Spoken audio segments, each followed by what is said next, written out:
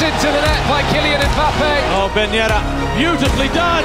Cornet finds Dembele. The first touch is good. The second is deadly. Neymar still.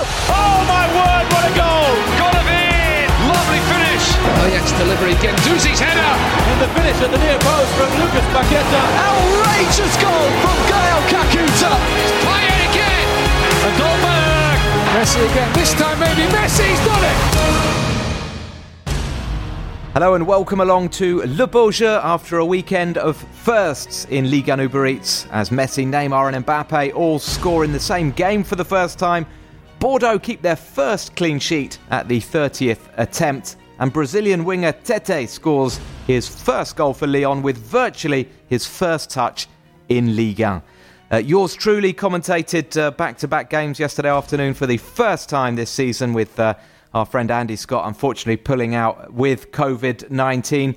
I can't think of any more first, but we'll also be focusing on the battle today for Champions League qualification as Strasbourg invite themselves to the party. There's a Marco Verratti shirt to give away, a Teji Savanier Montpellier shirt to win in this week's Deja Who competition, and as ever, we'll be taking your questions as well. Joining me on the podcast this morning, Robbie Thomson. How are you, Robbie? Good evening, Matt. I am very, very well. Looking forward to a big pod after a big weekend. Good evening. It's morning here in France, as you probably knew. Andreas and I are bleary-eyed. We're up early after a busy weekend. How are you, Andreas Evagora? I'm a bit tired, but I've got a strong coffee and raring to go. Excellent. Good to hear. Good to hear. You had the big game. You had the our featured game over the weekend, Nice against Rennes. Rennes, we know, are the informed team. It was 5 wins in a row going into this one. 20 goals scored in those 5 games. They were up against a Nice side that had taken just 1 point from their previous 2 games. But Christophe Galtier's team do have the best defensive record in France. So, a big one. 3rd against 4th, was it? Or 4th against 3rd? I think that's right. It was 4th against 3rd, yeah. 4th against 3rd. Thank you, Andreas. We'll listen to your commentary. Here's what happened. Atal cuts inside Atal. Outside of the boot, the header, and it's a brilliant header too. Delors has scored, and really with their first chance of the match, Nice take the lead. And what an important goal that might be. The winning smile, perhaps, of Andy Delors. It was a super cross from Atal.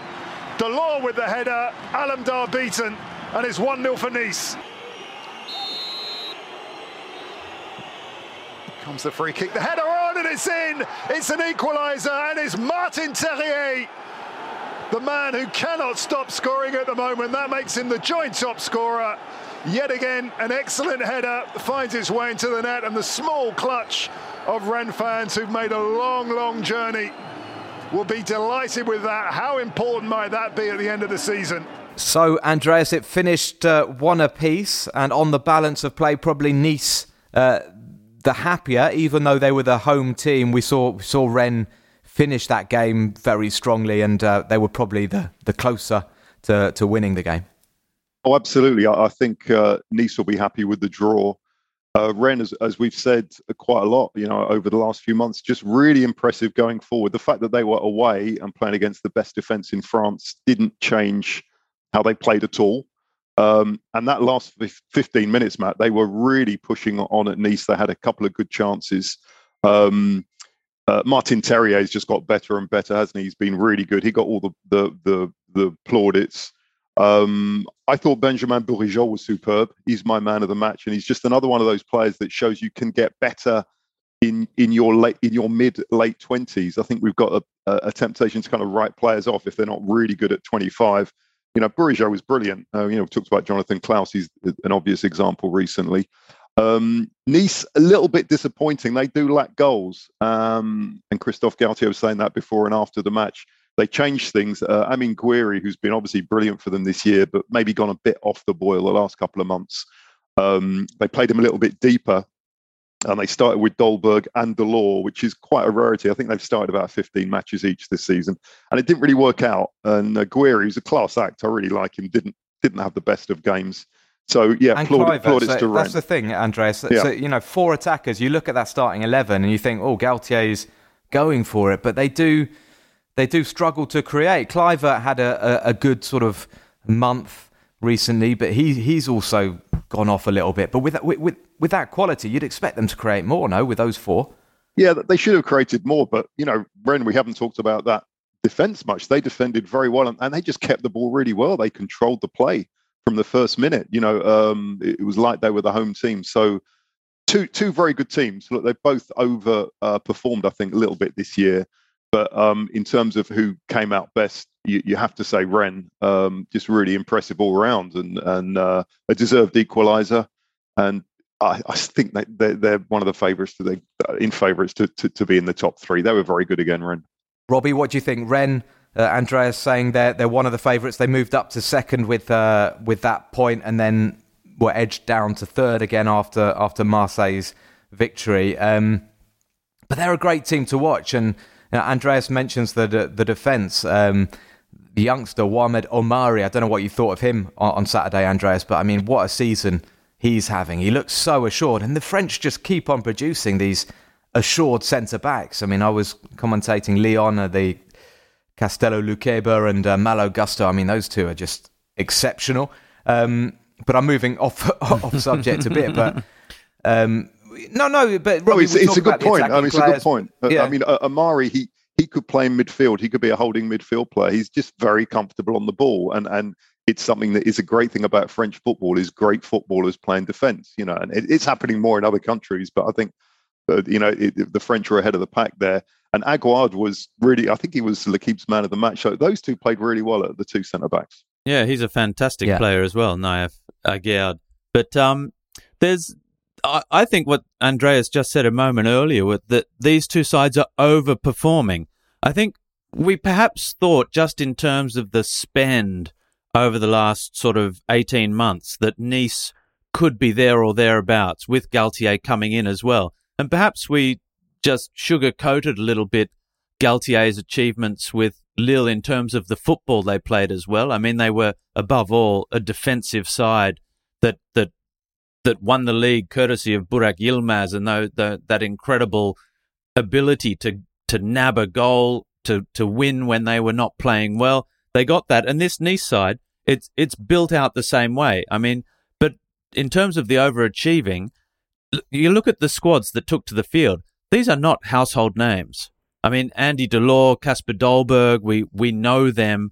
Lovro Mayer is probably going to become a household name, but even, the Hamari Traores, their Gaëtan Laborde's, their podcast day-to-day names, but they're not wider public, footballing names of sides you'd expect to be in the top 4 or 5 in France. And I think they are overachieving. My question would be, what's different this year with this Rennes side? Because we've seen them have star players. We've seen them spend a lot of money. Even in the last couple of years, Rafinha cost millions, which they sold on. What is different this year? What has clicked? What has come together?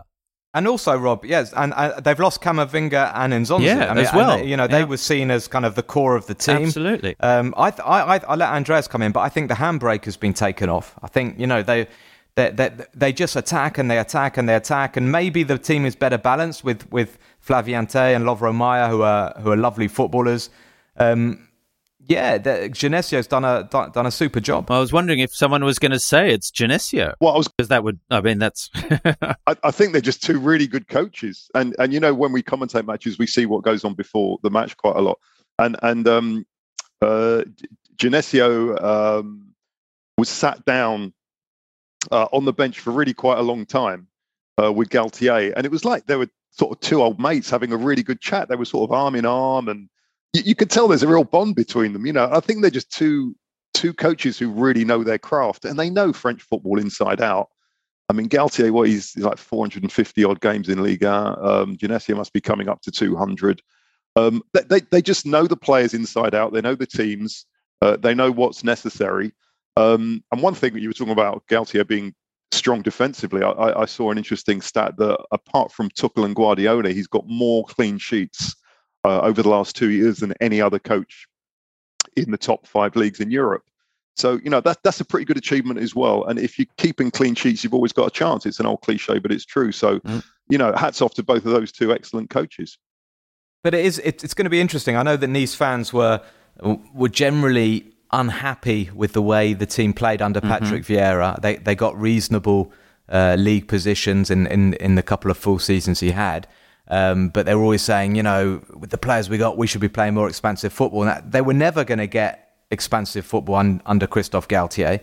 And there's kind of been this assumption that because it's Galtier, Nice will get the results to finish in the Champions League. A lot of people have been looking at Nice and saying, yes, they'll be top 2 or 3. But look, they're 5th now. They're going backwards.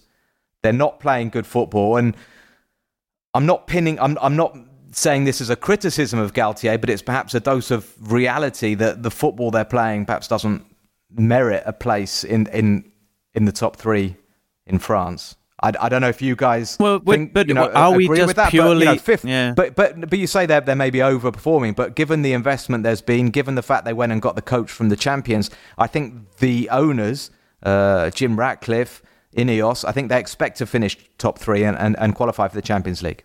I do. You're talking about Nice fans, and their president Jean-Pierre River was saying something a few months ago that, and I've got to say that it wasn't a full house anywhere near, and it really should have been. It was a lovely afternoon, Saturday, 4th against 3rd. Great team visiting, and River was saying that there's so much else to do in Nice. That everyone talks about Nice in the city, and they're a popular club. But people just want to go to the beach, or they go to the mountains, or go to the country, and they don't turn up in the stadium. And it sounds a bit of a weird thing to say, but it's a good point. Whereas maybe in Rennes, there's a bit less to do. The weather's not quite as nice. People in Nice would possibly say that it's incredibly hard. Rennes a lovely region, lovely town. But people would say that it's incredibly difficult to get to that stadium. A lot of the hardcore Nice fans or loyal fans feel that the soul of the club was lost following the stadium move and the Stade du Ré, which was a very kind of old-fashioned, even old stadium, but the atmosphere was unbelievable there. Nice they've got issues at the moment, identity issues, no question. I think this is all part of a wider issue, which is that less and less people are watching live sport. You can consume so much at home. But no matter what you say, there is still COVID in the air that hangs over a lot of people's decisions when they're deciding what to do, because it's still a very prevalent illness everywhere, and seems to me that more and more people are getting it more than ever now. So these are all factors as well, but it is a global trend. And we were just chatting about it before, and maybe this is an opportunity because you talk about Nice fans being unhappy with the way their team are playing.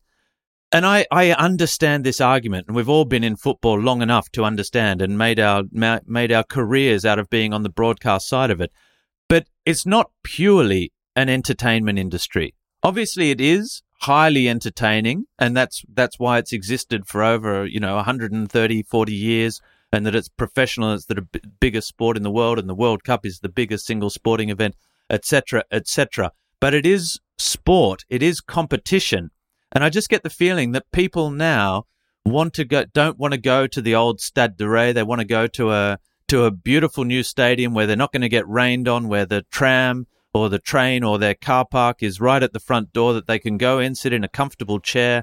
And the football is secondary. And this is not only in Nice, this is in Paris, and this is in Sydney, and this is in London, and all over the world, that this is a thing, and people are not consuming live sport, particularly football, in the same way. And to say we're not happy, Nice are sitting 5th. Nice, I think they finished 3rd. Did they, under the Swiss coach a couple of years ago? Lucien Favre. Yeah.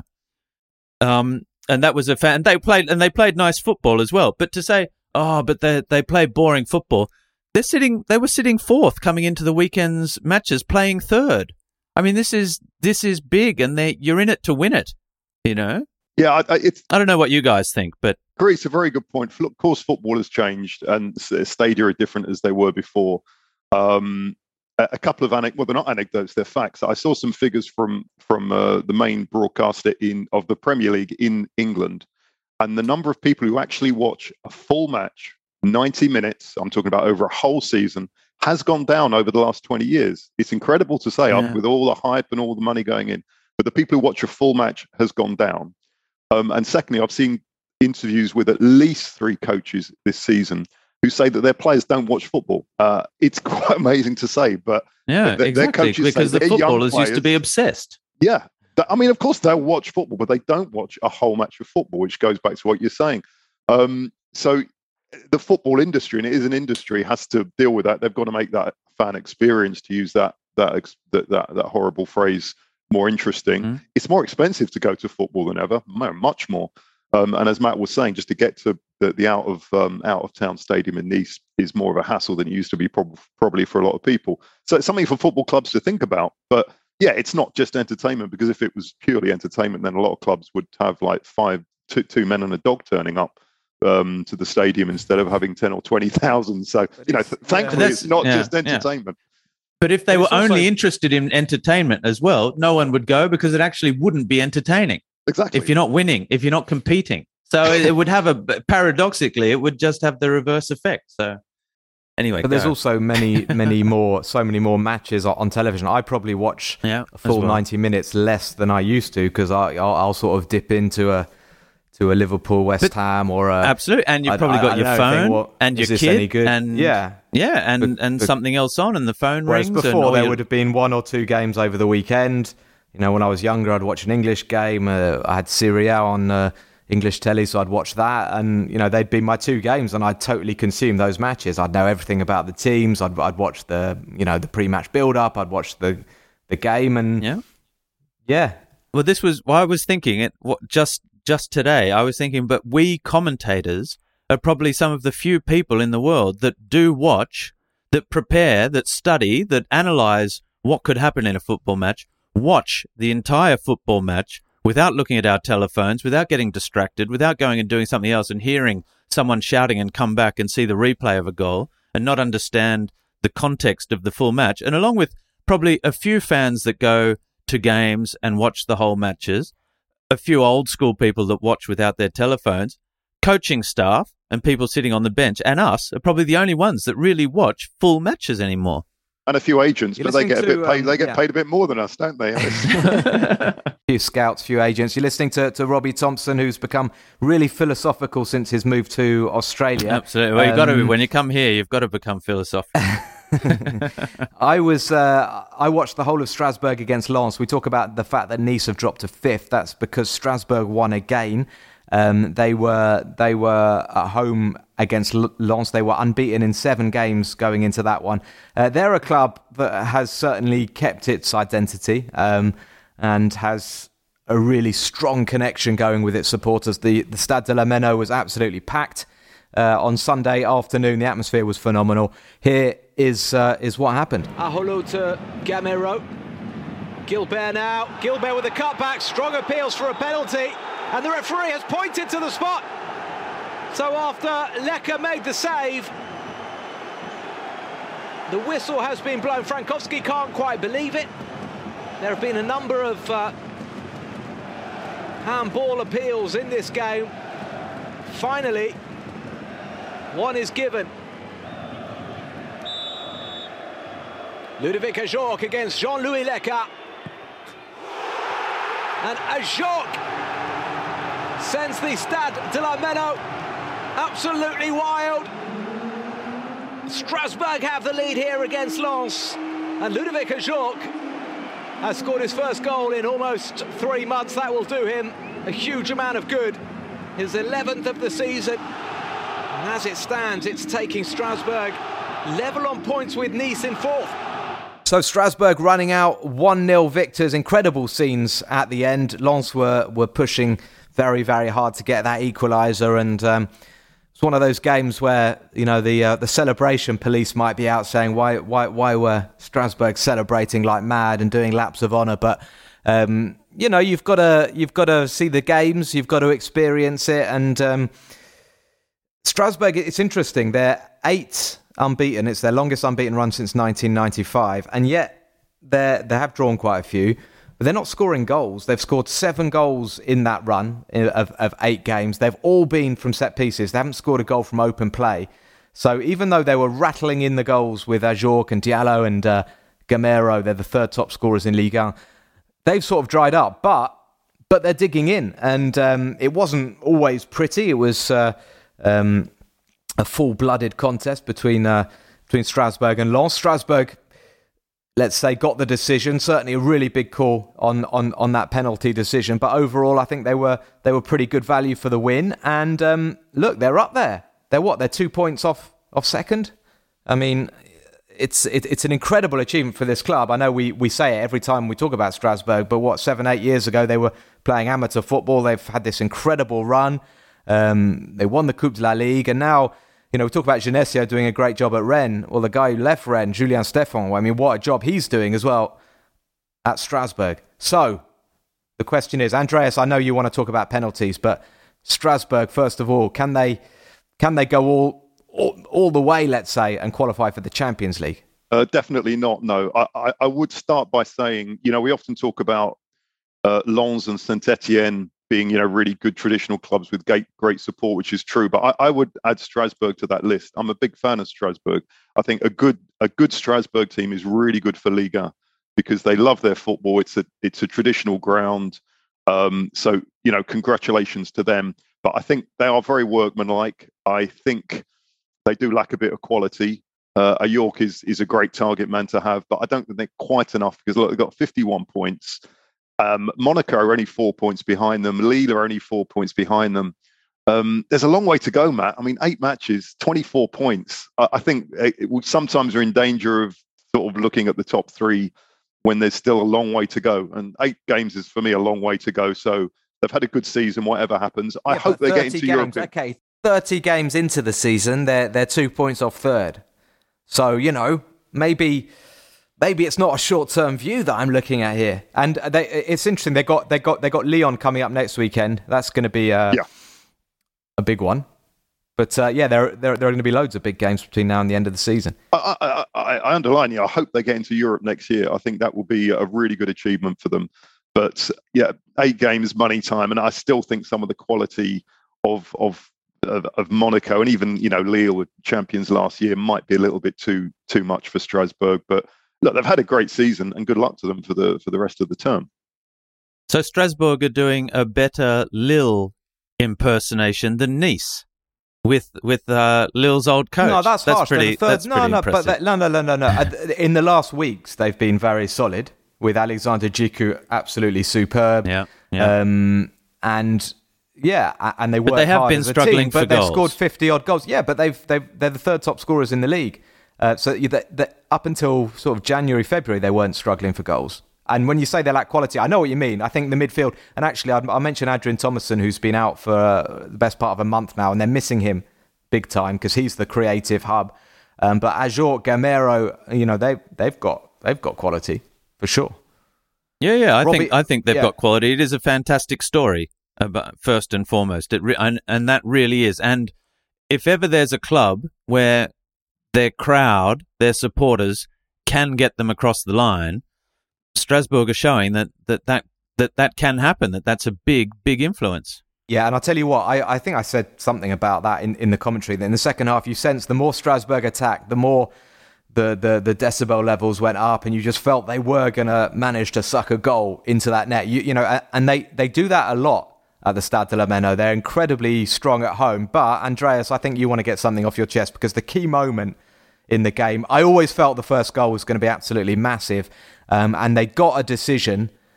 The referee was getting quite a hard time. He booked Frédéric Gilbert in the first couple of minutes of the game for what he would have deemed, what do they call it? Engagement excessif or excès d'engagement.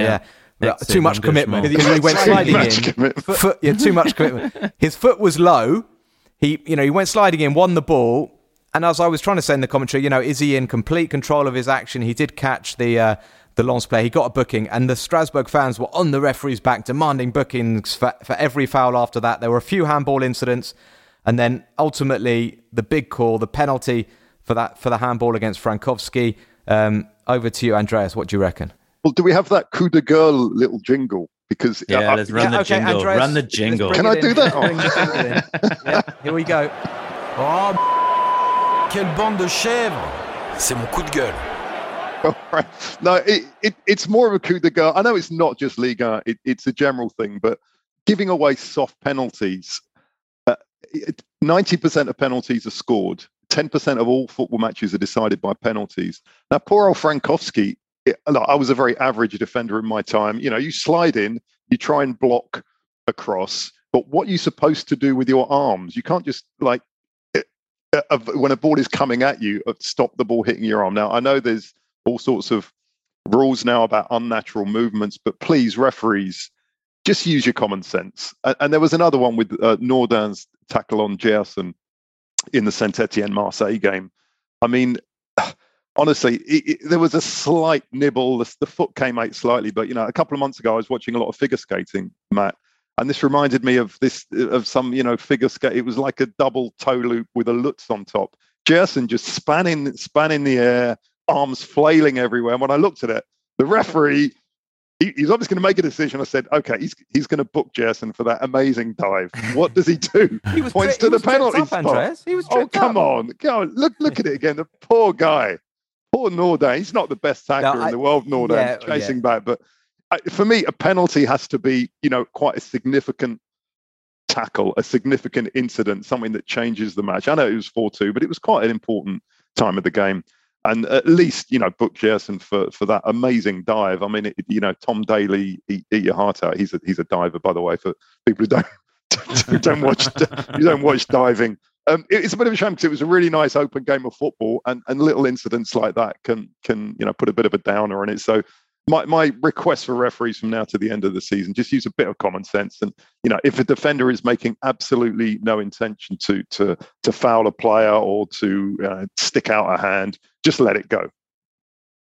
What do you think, guys? Good well, coup go. There you're going against the history of strikers and and who look for the contact and go down and the guile to be able to draw a foul. I mean, Andreas, do you remember? I'm sure you do remember this. It was Arsenal were unbeaten in 49 games. They went to Old Trafford, and Sol Campbell stuck his leg out just a tiny bit, and Rooney saw it and just dived out. You know, Campbell brought his leg back in.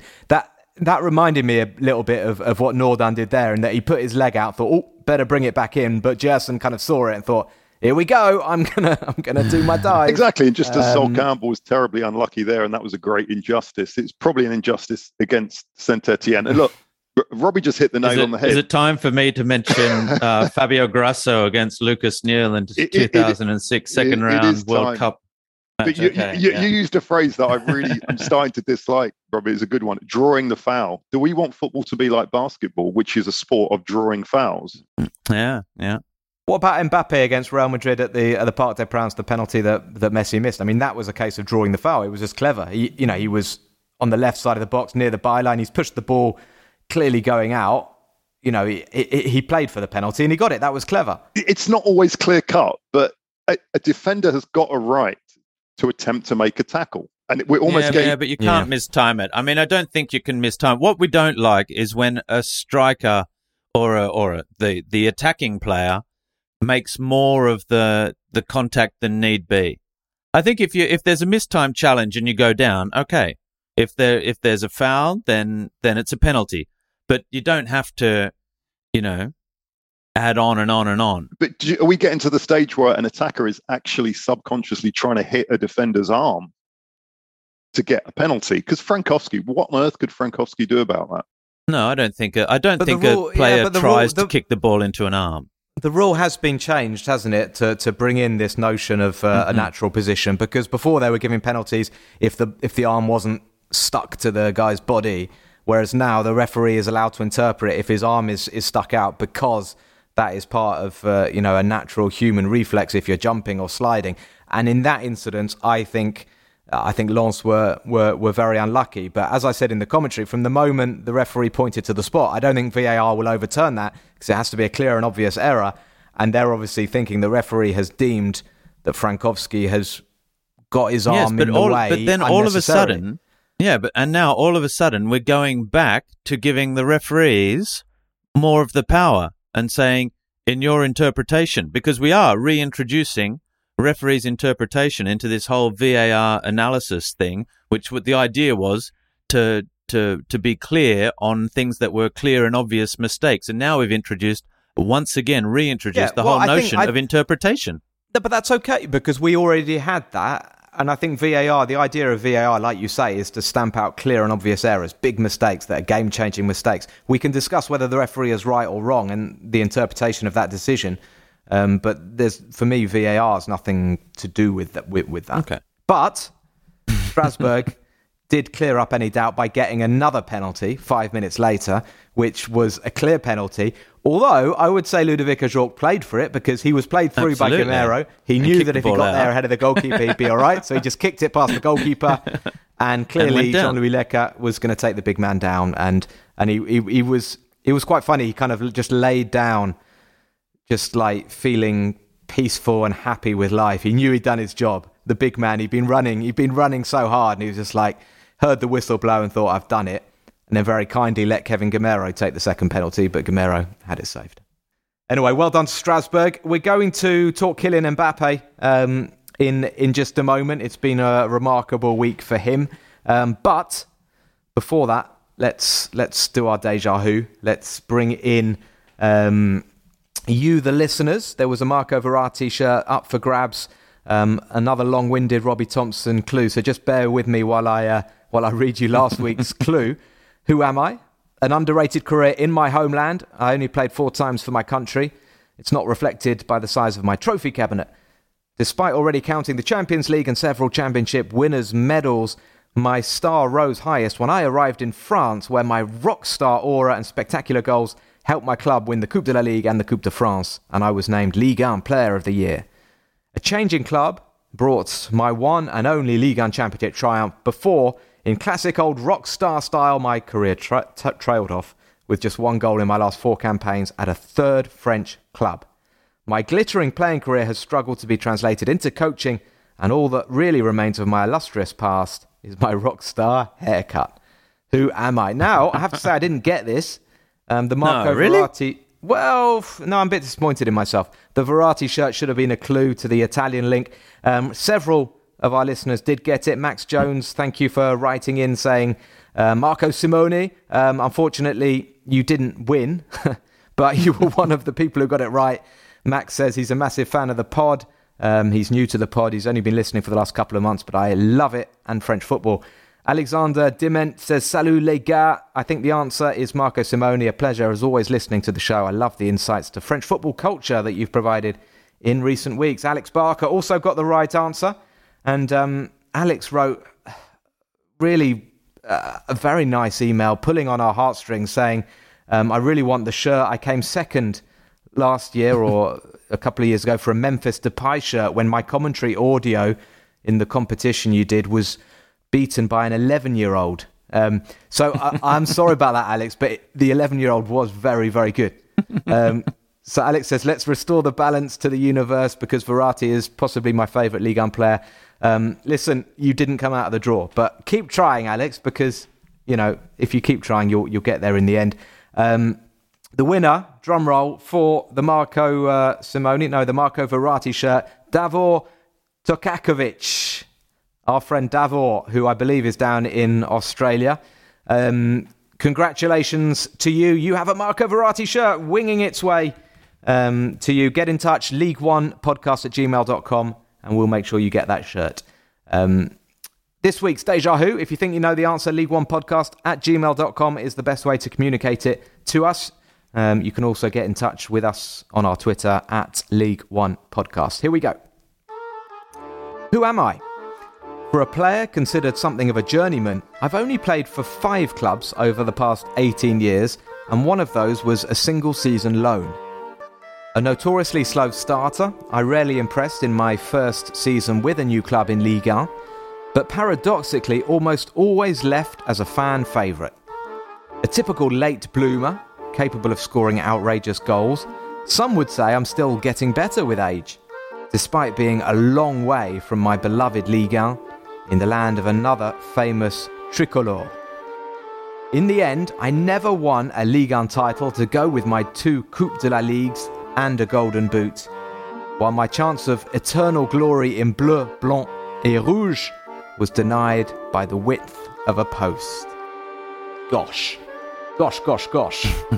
Andreas, what do you reckon? Don't say the answer. Do you think that's gettable? I was lost until that last clue, which really is a very good one, and I think I know it now. Yeah, that's a really strong clue, Robbie. That's really generous. That's really generous. I think you found a good level. League One podcast at gmail.com if you think you know the answer. I want to talk a little bit about PSG and Marseille because they are allegedly the biggest clubs in France. Paris Saint-Germain, there was focus on them against Lorient on Sunday night because they were so poor before the international break, losing 3-0 in Monaco. People were wondering if they were going to be able to get the points necessary to wrap up this league title. Let's hear what happened. Armel Tanguy commentated the game at the Parc des Princes. Messi touches it on to Mbappe. Now Neymar. That's 1-0. The trio of magicians combine in the finest of manners. Okay. Kylian Mbappe tries to get on his right foot. He does. It's another wonderful finish from Kylian Mbappe. So often he opens up his body and then slams his right foot the other way. The goalkeeper no chance. Kylian Mbappe puts Paris 2 up. Here come his team though with Kylian Mbappe. Oh, that's brilliant. Absolutely stunning. One man can make a whole lot of difference. And that man so often for Paris is Kylian Mbappe. Lovely acceleration. Now Nuno Mendes back towards Mbappe. Managed to get hold of the ball and go through the legs of Julien Laporte and get the ball. And Messi now! And Messi gets his goal! They're all involved. Neymar, Mbappe, and now Lionel Messi too. And Paris 4-1 up. Neymar. Oh, through the legs of Lemoine. Wonderful skill. Mbappe. Back to Neymar. Chance here to make it 5. Neymar does so. The goals are getting better and better here at the Parc des Princes. A wonderful finish. A brilliant piece of construction. And all smiles for the Parisians. They've had to wait for things to go their way this evening, but they very much are now. So 5-1 the final score. Kylian Mbappe in the last 5 days has notched 4 goals and 4 goal assists for France and for PSG. Neymar was very good as well. PSG had too much for Lorient, and the focus is very much on Kylian Mbappe. Before we talk about his future, let's talk about his present. And Andreas, the first goal he scored, it was very reminiscent of the goals he scored against Bayern Munich and against Real Madrid, in that he's shaped to shoot. He's coming in sort of on the left side. He's shaped to shoot inside the far post, and he's just closed his foot and gone near post, and the goalkeeper hasn't moved. And this, I just feel this is an incredible string to his bow. He is just making life so difficult. You know, Thierry Henry, you kind of always knew he was going to open his body and go towards the far post. Mbappe used to mainly do that, and he's now got this extra technique where he disguises the shot. And I mean, yeah, a lot of talk in France that he's the best player in the world at the moment, and I think it's hard to argue with that. Yeah, I don't like these goats and best players, but I think he is the best player in the world at the moment. I watch a lot of Mbappe, and he don't like the best player in the world? No, I don't like this idea of who is the best player in the world. Actually, I don't like Kylian. No, yeah, I do. But this idea of how can you compare a defender with a forward and all this stuff? But just on pure talent, Mbappe he's just getting better and better each month. Outstanding again yesterday. And as you say, he's got this ability to, when there seems to be the width of a football, he finds it. And he does it with no backlift either. That's it. And I think also there's a psychology going on with goalkeepers now. As soon as they see Mbappe, it's like, where's this going to go? Is it going to go on the left? Is it going to go on the right? Is it going to go? It's just that technique that's been honed. And he's way too good for Lorient. He's got his, the distinctive speed and pace, just the one touch, putting it behind the defender and sprinting behind the defenders. The poor Lorient defenders were really chasing shadows. It helped that, Neymar really stepped up to the plate. He was excellent against Lorient as well. Good team performance. But again, yeah, I mean, Mbappe, just superb. Could have got 2 or 3 more. PSG really need to keep him. Robbie, PSG really need to keep him. I'm just translating what he said after the game about his future. I haven't decided. I'm calm. I want to take my time because I don't want to get it wrong. I'm reflecting because there are some new elements. There are various parameters to take on board. You guys can maybe translate paramètres better than me, because for me it's settings, factors. Isn't it, on your phone? Factors. Thank you. Thank you. Yeah. There are various. I was going to say there are various settings to take on board. No, there are various factors to take on board. I'll talk to my close friends to make the best decision. He was then asked, "Is this a good sign for PSG? The fact you're taking your time?" He said, "Honestly, I don't know. Having affection for people is always nice, and I thank them for that, for the warmth they're showing. To have a whole stadium shouting your name, it's not n'importe quoi. It's not nothing. You know, you need to take that. So is staying at PSG possible? Oui, bien sûr. Robert." Well, how good is that? That's certainly better than it was looking a few months ago, or even a few weeks ago after exit at the hands of aforementioned Real Madrid.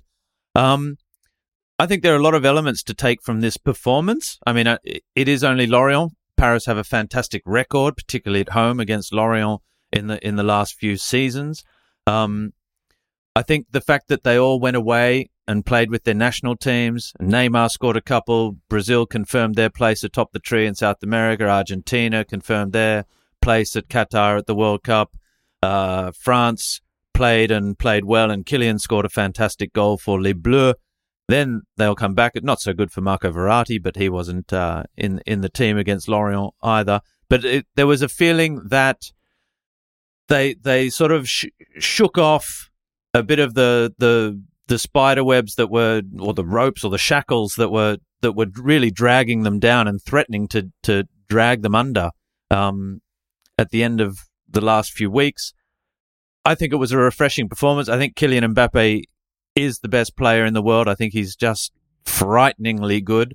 And I think it would be amazing if he stays at PSG. I think, honestly, Real Madrid, we know that they're a big club, but I still remain convinced that Paris Saint-Germain, the future is with this club, at least for the next few seasons. They've got young players coming through. They keep putting their money where their mouth is. It's not the case necessarily at Real Madrid, where you've got what looks to be the end of a cycle coming there, the way we've seen one at Barcelona. Spanish football is not necessarily the promised land that it was a few years ago. And maybe that's why he's rethinking it. We did, however, see that he speaks perfect Spanish, gave a long interview in Spanish after the match as well. I mean, he speaks perfect English as well. He's a very, very impressive young man. But what a performance. First time he's been involved in 5 goals in a single game as well. 2 goals, 3 assists. He's leading the assist charts in France. He'll probably finish top scorer. He's got 8 games to just complete that one. Perhaps not probably, but he's a good chance. And he's just a complete player now. And if we can only talk about this game in terms of Kylian Mbappe, then okay, I know Sergio Ramos returned. I know that it was a good performance from Paris Saint-Germain, but Kylian Mbappe is the only one really worth talking about. Yeah, we should say one thing about very quickly, that PSG have been almost perfect at home this season. They got 43 points out of 45 at home and only 25 away. So maybe that's a subject for another pod, because that is a very big difference. I think there's a bit of a sea change. I looked recently at a number of players whose contract is up at the end of this season. It's quite a long list, and I think this might be a change in football. We're in this mindset that, players don't go to the end of their contract and decide, well, why not? Footballers got every right to wait to the end of their contract. They've served their contract. I once heard a football lawyer say that football is the only industry where a contract is not expected to be respected by either side. You either expect a player to leave before, like the club wants them to sell before to get the money, or players want to renew the contract. Well, things change. Football's changing. And I think we'll see more of these players saying, look, I'll wait to the end of my contract, then I'll decide.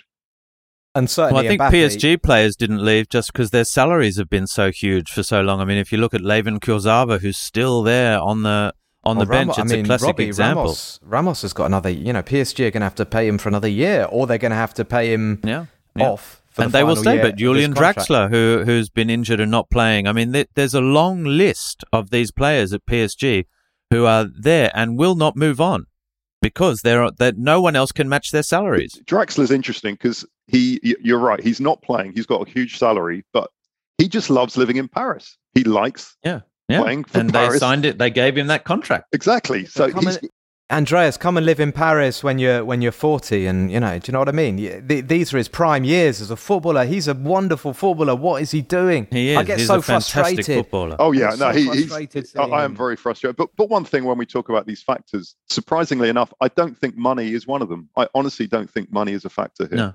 And just finally on Mbappe, he cannot be criticised at all going to the end of his contract because he has said he wanted to go last summer when Real Madrid reportedly bid 180 million euros. So, PSG have got nothing to, or the fans or the club certainly can't complain about that. But Andreas, do you think he's waiting to see if Arsenal qualify for the Champions League? Well, absolutely. I mean, obviously he wants to play up there at the Emirates. That's been his dream. I mean, he had a Laurent Koscielny poster up in his bedroom, didn't he, when he was a kid? So.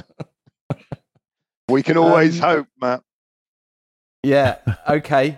That ship may be sailed when, I think Wenger tried to get him when he was 15. But anyway, Marseille 4-2 victors. I'll tell you what, they've turned it around. They really have. It looked like we were suggesting Sampaoli had sort of lost the dressing room and lost the plot somewhat. 5 wins in a row for them. They're in the quarterfinals of the Europa Conference. They are 3 points clear in second, and they did it without Robbie's favourite striker, Arek Milik, who was injured, but they had William Saliba and Matteo Guendouzi, both of whom had really good international breaks. Saliba making his first couple of appearances for the French national team. Amin Harit as well has come out of the cold and is playing well. And suddenly, with Bamba Dieng, with Amin Harit, they've got a bit more, some firepower that they weren't necessarily counting on before. And Robbie, Marseille are Champions League bound, it seems. Maybe. And good. I think it's good for French football if they can show the kind of form that they've been showing in the last few weeks. It's true that we were talking about this Marseille side that was struggling on and off the pitch. It just couldn't seem to put between the players who were unhappy and the coach who never looks really happy. That it just wasn't happening for them. But yeah, look, fair play to them. They've managed to turn it around. They've found it from, I wouldn't say unlikely sources, but Harit, for example, who's really stepped up to the plate in this second half of the season. Gerson as well. There was so much talk about him in the first half of the campaign not being up to the task, and he was one of the special ones that arrived with Sampaoli. Obviously, there's been a lot of talk about Guendouzi, how he's stepped up to the plate. He's a fantastic player. There's one that you might have been able to get back to Arsenal one day, boys.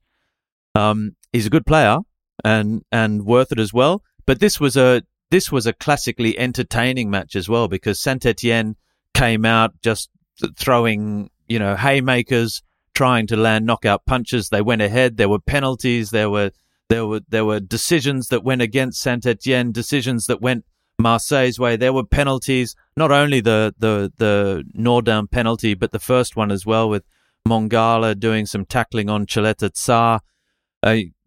Look, it was a game that had everything, and I think if Denis Bouanga could have got that second goal, it might have been a different story at home. Fair play Marseille for coming back, just too much firepower in the end. Just to have a quick look at what it all means at the bottom. There were some significant results. A big victory for Troyes, 1-0 against Reims. Renaud Ripard in the 93rd minute scoring there. Metz were beaten 2-1 at home by Monaco. Lille 0, Bordeaux 0. That was ultimately a very good result for Bordeaux because they were down to 10 men in the first half. Their first clean sheet of the season. Lille had 3 goals disallowed.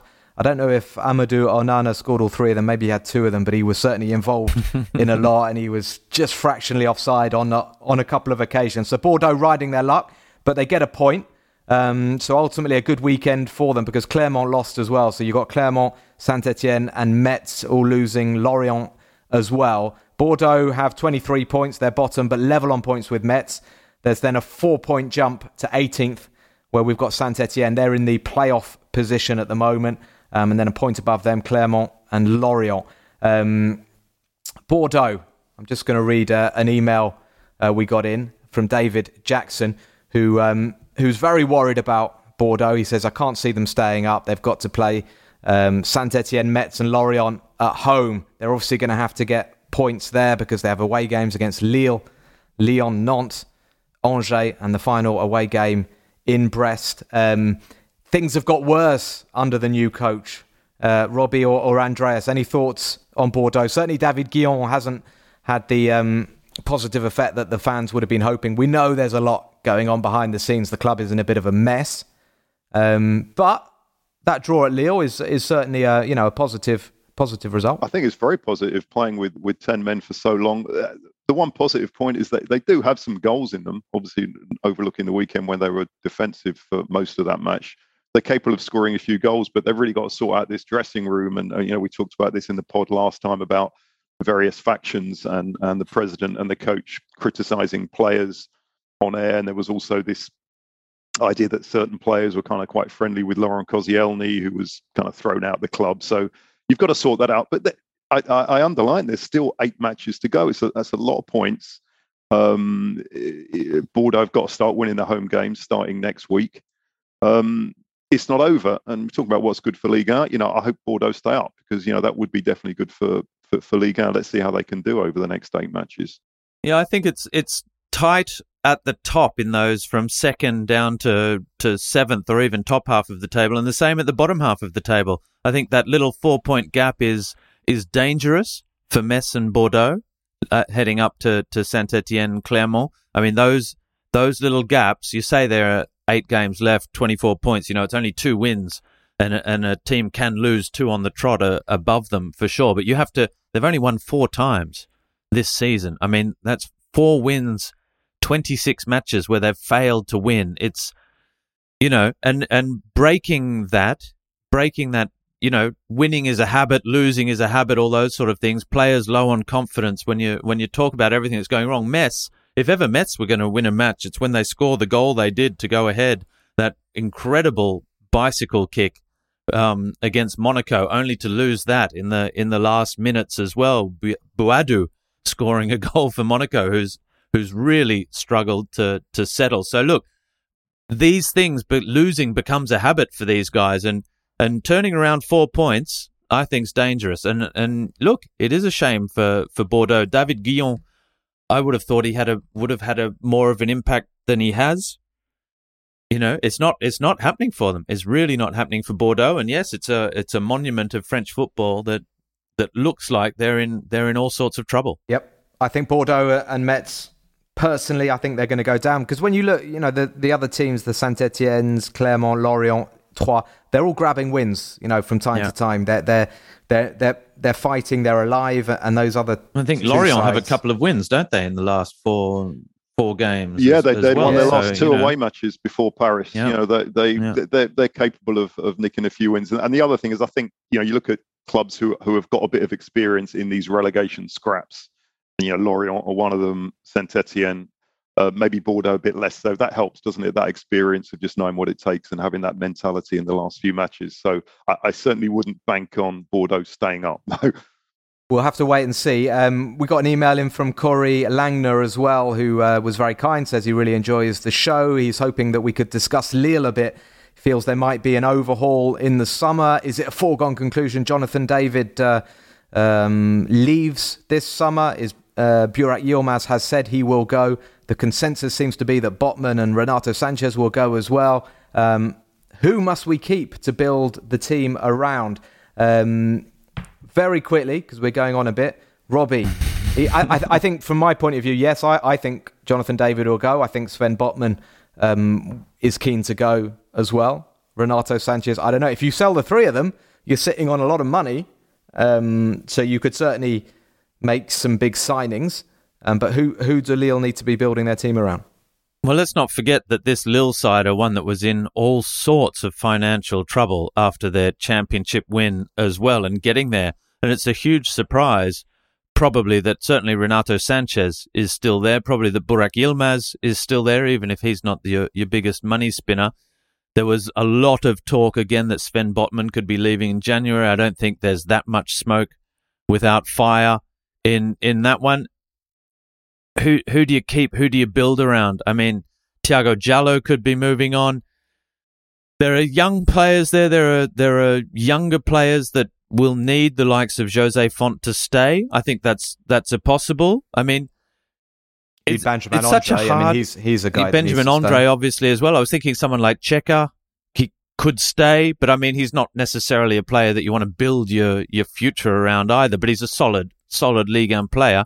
But you also want to keep someone that's going to give you a little bit of inspiration, don't you? I mean, it's a question for Matt. What is Lille for? You know, what is the existential? Well, they're the French champions. Exactly. But they're the French champions. But I they mean, haven't built incredible. And they were 10 years ago. And 10 years ago, it's like, okay, they could be a real force, Lille, because we know it's a part of France. They love their football. It's a big city. It's an area where, you know, there's population-wise, no problems. A lot of really good players come from that part of France. But you're right. I'd ask the same question I have in the past about Bordeaux, about Toulouse. I was sort of relieved that Toulouse went down because I was just like, what's the point of this team? They're just, you know, the stadium's always half empty. The football. I can't remember who it was. I read an interview with a player who said he hated playing Toulouse because he didn't know what they were doing. Like, were they defending? Were they attacking? They were just there, you know, and making life difficult. I hope it wasn't a Toulouse player. But I think they're coming back up. But they have an Australian in midfield. Denis Genreau is having a fantastic season. Yeah, so No, Lille is a footballing club. It's a big club. They're Champions League experience. Lille the thing is, when I look at Lille that are Lille, a proper club. Yeah. They've got 3 or 4 exceptional footballers, and it's true that if you take Botman, Renato, and Jonathan David out, Burak Yilmaz, who's a bit past it now anyway, and you look at it's pretty average. It's pretty average. I mean, I think Onana is a player with a future. I think he's got better and better as the season's gone on. He's only 22. And you can talk about Jallo's a decent player. Zeki Celik, they've sold Ranildo, who was a very good left back. So what is the point of Lille? I mean, I mean, they're a good football team, but they do leave you thinking, well, could they not be more ambitious and try to sort of build longer term rather than just... They've got the stadium, haven't they? You know, they've got a nice new stadium. Absolutely. Everything is there in place for Lille to be a real force in French football. I really hope that they do kick on and keep at least 2 of those players for next year. Okay, well, listen, 2 games I haven't mentioned. Nantes got a really good win, 3-2 away to Clermont, and I commentated Lyon against Angers, which was a very funny game, very strange game. Lyon battered Angers for half an hour. They had 1 goal through Moussa Dembélé to show for it, and then Angers just suddenly came into it, and Lyon was so jittery at the back. Pereira Large hit the post, and then I think was it Pereira Large who equalised it was at 1-1, and then from kickoff, Lyon just went up and scored. Dembélé again 2-1, brilliant assist from Paqueta. Angers went back up the other end after 1 howler from Jérôme Boateng. There was more really poor defending for the second goal that Sofiane Boufal scored. And both teams look capable of winning it. Lyon brought on Tete, the Brazilian they've just signed from Shakhtar Donetsk, and 22 years of age. First touch of the ball, he's just kind of like controlled it beautifully, moved it onto his left foot and curled it into the bottom corner. Wonderful goal. And already, I think we can say that loan deal is a success, 2 minutes into it. And Lyon really needed that. They got West Ham coming up in the Europa League. That was pretty important. But we're out of time, fellas. So we're going to look ahead. We're going to look ahead to next weekend, and we're going to go on a bon voyage. I will just start by telling you what the main matches are. Ligue 1 Uber Eats returns on Friday. Lorient against Saint-Etienne, a big game at the bottom. Clermont against PSG is a big game on Saturday night, and then Sunday's games. Strasbourg, Lyon at 5 o'clock Sunday afternoon. Marseille versus Montpellier at 9 o'clock. Let's see where the chaps want to go.